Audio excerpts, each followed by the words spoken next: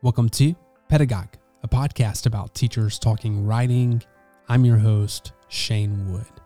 Pedagogy launched in 2019 with the goal of amplifying perspectives and experiences on teaching writing across institutions. For the most part, I feel like the podcast has promoted a wide range of perspectives across post-secondary education context. Starting out, my hope was for Pedagogy to be a platform that fills gaps in more traditional alphabetic scholarship, which often privileges teachers situated in more research-intensive universities that have space and time to publish. I wanted the podcast to be a space that embraces and showcases experiences and knowledges from all types of classrooms, for us to consider and think about what teaching writing looks like, what it means to teach writing in different contexts, from two-year colleges to historically Black colleges and universities, to Hispanic-serving institutions, to private colleges, to small liberal arts colleges, to large and small public universities. Through all these episodes, there's still something missing. The voices and perspectives of teachers at tribal colleges and universities. I taught basic writing and first-year composition at a tribal college as an adjunct for almost 2 years, and those students and classrooms impacted my perception and understanding of teaching more than any other context. There are currently 32 fully accredited tribal colleges and universities in the United States, serving approximately 30,000 full-time and part-time students, according to the U.S. Department of Education. This is the 9th episode in a 10-week series that highlights tribal colleges and universities. In this episode, Whitnee Coy talks about teaching at Oglala Lakota College, Lakota values, culturally sustaining pedagogy, community and kinship, multimodality, craft, and what she wished people knew about tribal colleges and universities. So one of the main guiding principles of Oglala Lakota College is the concept of Wollakola Kichiapi, which is kind of like the bigger context and the bigger idea of being Lakota, and the Lakota values such as respect, honesty, fortitude, just to name a few of the 7 values. Whitnee Coy lives in Rapid City, South Dakota with her husband and their family. She works for Black Hills Special Services and is taught full-time or part-time for Oglala Lakota College, a tribal college on the Pine Ridge Indian Reservation, for nearly a decade. She is finishing her doctorate in education policy, organization, and leadership with an emphasis in diversity and equity from the University of Illinois. When she is not working, she enjoys binge watching shows with her husband and doing stick poke tattoos. Whitnee, thanks so much for joining us. You teach at Oglala Lakota College. Can you talk more about your institutional context? So I teach at Oglala Lakota College. It's on the Pine Ridge Indian Reservation in South Dakota. There's 13 campuses, you could say, spread out throughout the reservation, one in Rapid City, South Dakota, and then there's a location on the Cheyenne River Indian Reservation as well. I currently teach as an adjunct professor at Oglala Lakota College. I used to teach full-time for about 6 years, and so I was in the English and Communications department, which is where the majority of our gen ed writing classes fall. Depending on the semester, there's varying sections offered. And so with the campus that's located on multiple different smaller campuses, that's designed so our students can have easier access to education. So within their communities on the reservation, that they can make it to class and not have to travel, an hour or 2 hours even to make it. So with that, almost every of the major, the larger campuses offer at least between 1 to 3 sections of English, writing comp 1, and then a writing comp 2. If there are too small or smaller, campuses, sometimes they will kind of buddy up. And so one will offer English 1, one will offer English 2, and then they'll transport students back and forth as needed to make it work. Our class sizes typically run smaller. And so I would say at the largest, we would have approximately like 35 to 36, with the smallest typically being, I think it's 6 to make the class, with our gen eds needing more to make the class. Our students are the majority of our students are um, from Oglala Lakota um, tribe.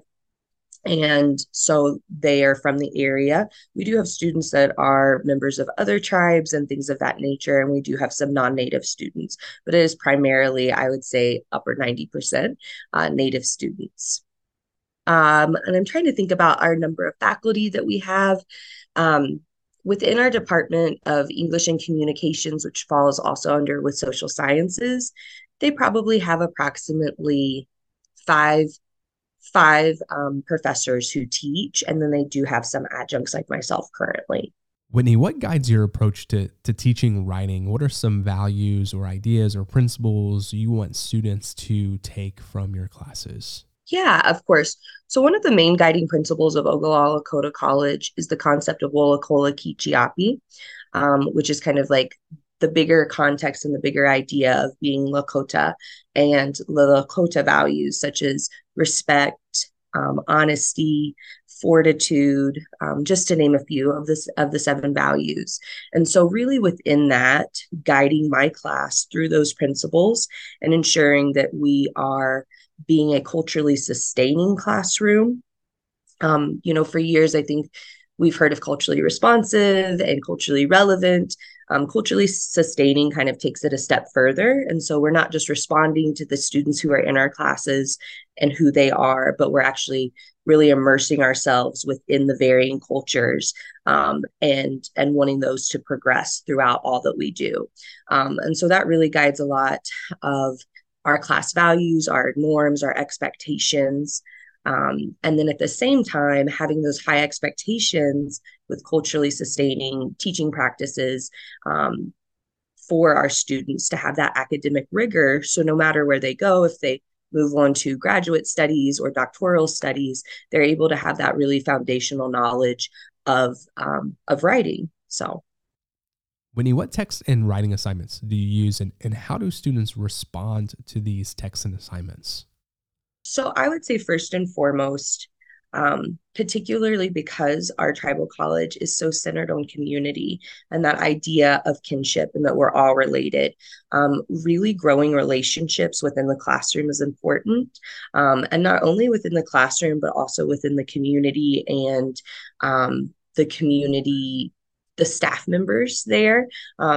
We have so many students of ours are related or are have connections with different people within the classroom, within staff members. So it's really important to grow those relationships first and foremost, and come at it as that we're in a partnership together. That I'm not necessarily the expert on this, no matter what my degrees and things of that may be, but we're all here to learn together. So kind of setting that together and really creating that baseline of we're respecting one another in this classroom and that we may have varying opinions, even though on the surface we may all look similar. We're here to grow together. From there, it's important. I would say a few things. I would say utilizing, like you stated, utilizing text that not only creates a global perspective for our students, so things that they've maybe not read before, but also utilizing text that from writers and scholars who are Indigenous, and particularly those who are Lakota, Dakota, or Nakota. And so the Oglala are part of the Lakota, which is part of a bigger band of the Osheti Shakowi, which comprises of the 9 reservations in South Dakota. So getting writers like Zintinkula Shah is important for us to really have them analyze what's happening in the past and also what's happening currently. Oglala Lakota College also has a really wonderful library. It's been awarded congressionally before for the different archives that it has. And so like one assignment that I've done in the past, especially for English 1, I believe, has been that I have the librarians either bring things to us or we go to the library, which is centered on the main campus near Kyle and at P.O. Wachoni. And what we do there is they will go through the archives, they'll look at photos, they will look at beadwork, they will look at letters written, these primary sources.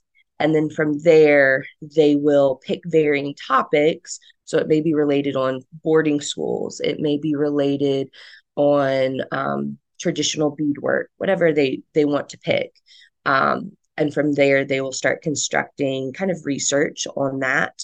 And then another additional part to that is because of the sense of community being so embedded in everything that we do, it's important for us to interview and speak to those within our community and within our families who may have those relations to those items or to those experiences that they are trying to research on. And so there's an interview aspect to the assignment. And with that, I think for many students, they've never had to interview anyone.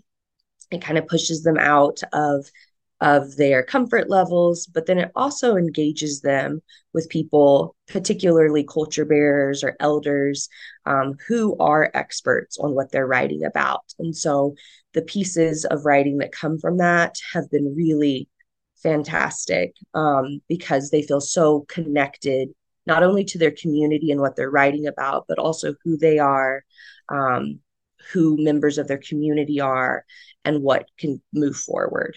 I think it is as imperative as it is to utilize concepts and terms and themes within narratives and essays and things that students relate to.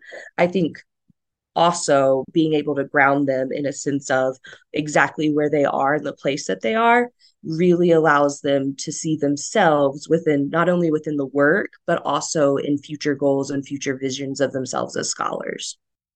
It sounds to me like you emphasize multimodality and craft or crafting, so composing beyond the alphabetic text. Exactly, 100%. I think if we only did that, I think it would be really flat, and I don't think we would get the type of engagement that we want from students, and also the type of encouragement for students. We do have some students that come from, varying backgrounds within their education. And so college can be really intimidating at first. And I think that's for any student at any college. When you're first taking college classes, and even for straight A high school students, you can come into a college, writing class and be overwhelmed because you're learning so many new things. And at the same time, you maybe don't feel as if you fit there, or you have that imposter syndrome. And so really trying to craft ways that students can grow as learners, but at the same time be really championed as the scholars that they already are and the scholars that they possibly can be is important in my classroom. Whitnee, what are some challenges to teaching at Oglala Lakota College? I would say the uncertainty in some of our students' lives is a challenge. And so really trying to not only maintain high rigor and high standards for what we're doing and for the work, and for the scholarly work, but also knowing that students do have lives. And oftentimes those lives can really take over very quickly. And at the end of the day, when you're trying to survive in different situations, sometimes homework gets put on the back burner. And so being able to see students exactly for who they are, meet them for who they are, is imperative every single day. And not holding, well, that student hasn't been here for 2 weeks, but instead having the mindset of, we're so happy you're here. Let's see what we need to do to get you caught up and move you forward, because we really want to see you succeed in our class, is the most crucial thing, I believe. And really being, as a professor, I think really falling back on the staff members who are within those communities all the time and live there and have grown up there, and falling back on them and saying, hey, like, we haven't seen this student. What do we need to do? How can we remedy this? And working through plans together. is really important. And so not having that silo mindset, which sometimes happens at larger universities. So I think, we have challenges that's between transportation, childcare, um, jobs, and just also just life of students who are young and also students who are older that are going through different situations, whether it be family situations or career situations, something like that. And so it makes getting to class hard. And it makes getting to class, do I stay with my young baby or do I go to class? Do I bring my child to class? And so, you're trying to balance those things. From the first day that I typically have class, I really try and set up the expectation that I don't know what's happening if you don't let me know. So I can't help you if you don't communicate. And so I have systems of communicating. Students have my cell phone number. They can text me, they can email me, they can also communicate through their college center. And so there's multiple ways that they can get in touch with me. That's important, particularly if students run out of cell phone minutes, they can depend on the free Wi-Fi at the college center to then maybe email me, or vice versa. Maybe they don't have Wi-Fi, but they have text on their phone, so they can text. Um, and so from there, kind of having that expectation has allowed me, if I start seeing that a student maybe didn't come to class, being able to reach out to them and not reaching out to them in a one-way communication type of way, where I'm just giving them information of this is what you've missed or something like that, but really engaging with them of, hey, like I missed you in class today. We did some really awesome things. I think you would have enjoyed it. What can I do to help you get back to class, or what was happening? And typically students at that point are vocal of saying like, my auntie was in the hospital, so my whole family was there. I didn't think that I could come or make it, or I got stuck in a different town for work. I don't have transportation. And so then we can work out a plan. And also the college center has a really wonderful student management system, early alerts that you can also utilize, to kind of track students, particularly if they're missing assignments, if there was a large scale like trauma event in their life, something of that nature, that we can let teachers know amongst each other to kind of say, hey, like, this student has been coming to my class every day. What about yours? And then if the other teacher says no, they actually have not been making it, they're falling behind, is it because of what they're learning? Is it because of their schedule? And so then we can kind of address it from there. I would also say, like I stated earlier, a little bit, really working with the college staff who's in the community. Sometimes they know more information, such as that there's a community death, and what that looks like and who's been affected. And so really trying to take that into consideration of getting plans for students, to be able to continue the work and continue the work at a high level, but also working around what's actually happening in their lives. What do you enjoy the most about teaching writing in your institution? I would say my students, 100%. They are so brilliant and so wonderful, and they are such leaders. And the ability to tell stories and to weave their stories into what is currently happening and what has happened in the past, is such a wonderful skill set. And, I think oftentimes we see on or near reservations the use of poverty porn, to really draw people into these mystified, stereotypical images of Indigenous people. And I just know that from the relationships that I've built with students and from the work that they're doing and from who they are, none of that matters or is even consequential in any of the scheme of things. They're so much bigger than that. And And I just am so thankful and grateful that I'm able to share learning spaces with them and to see them grow and to see them graduate and to see them go on to their careers. Because I have had quite a few years at the college. And so I've been able to see students really work through the whole system. And now they have a job and now they have this and see them as leaders in communities, which is amazing. This is my last question. What do you wish people knew or understood about tribal colleges and universities?